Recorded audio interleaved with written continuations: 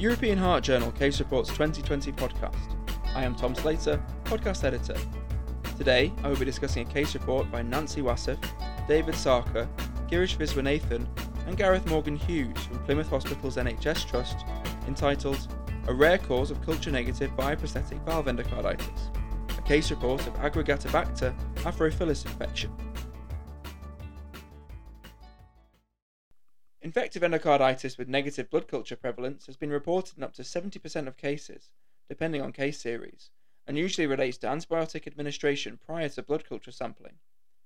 A rare cause of culture-negative endocarditis is infection by one of the HASEC group of bacteria, accounting for 1 to 3% of native endocarditis.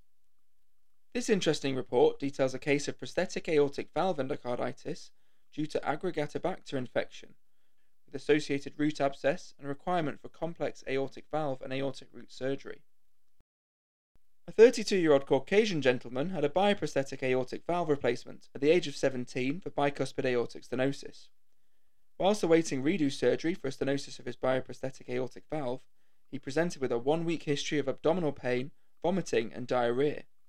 In addition, he reported malaise, lethargy and weight loss. He had no history of drug abuse or any recent travel, and had good dental hygiene with a routine dental check 2 weeks prior to presentation. He had no other past medical history. He was pyrexial, dyspneic, and had signs of decompensated right-sided heart failure, with raised jugular venous pressure, abdominal tenderness, and jaundice. He had no peripheral stigmata of infective endocarditis, and had an ejection systolic murmur on cardiac examination. Initial blood investigations revealed deranged liver function tests, acute renal impairment, and anemia. Electrocardiogram showed sinus rhythm with no abnormalities. Transesophageal echocardiogram demonstrated a complex cavitating aortic root abscess adjacent to the left and the non-coronary cusps of the aortic valve. This was complicated with perforation to the right ventricle. An emergency redo surgery was performed with a mechanical aortic valve replacement, annular reconstruction, and graft replacement of the ascending aorta after debridement of the aortic abscess. Following the operation, the patient remained septic and continued to spike temperatures with static inflammatory markers. Although all blood cultures and intraoperative tissue culture were negative, he was treated with meropenem, a broad-spectrum antibiotic. On his 7th post-operative day, he had pericardial effusion and tamponade, for which he had pericardiocentesis. Eventually, bacterial 16S rRNA gene sequencing from the intraoperative tissue valve specimen was performed, revealing Aggregatibacter aphrophilus infection, and the antibiotic was changed to intravenous ceftriaxone after 2 weeks. He decided to self-discharge from the hospital, but he continued to take his intravenous ceftriaxone. However, 3 weeks after discharge, the patient developed neutropenia, and his antibiotic was switched to oral ciprofloxacin. 1 week later, he was readmitted with dyspnea on minimal effort, night sweats, and fever.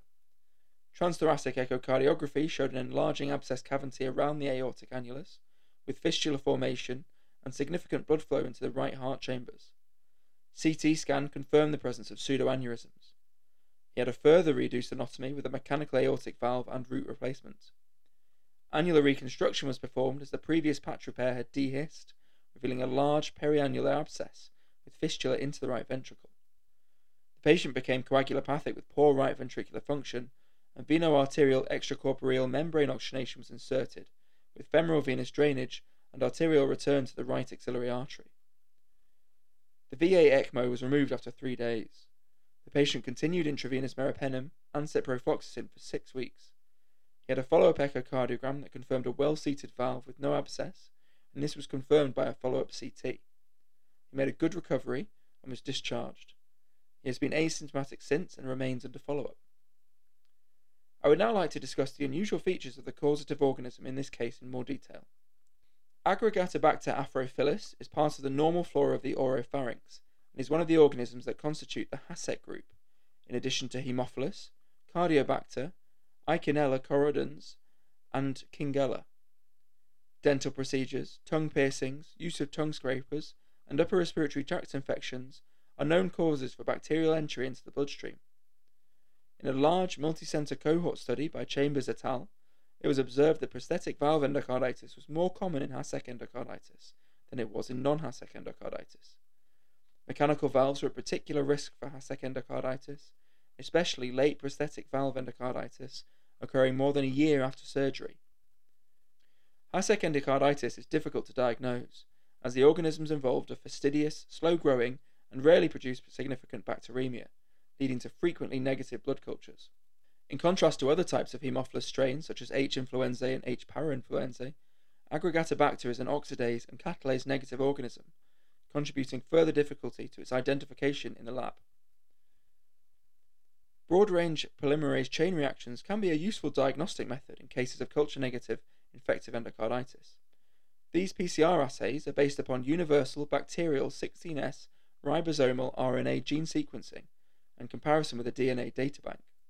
In this case, the BR-PCR result was the first marker that led to microbial diagnosis and appropriate antibiotic treatment, although it is significantly limited by the need for valve tissue to be able to perform the assay, and so usually only relevant in cases of culture-negative endocarditis, which lead to acute valve replacement. A significant number of Aggregatibacter species are resistant to multiple antibiotics, although broad-spectrum cephalosporins and fluoroquinolones are consistently active against Hasek organisms.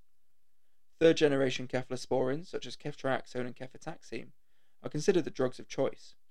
These have broad-spectrum gram-negative activity, with higher efficacy against resistant Hasek organisms.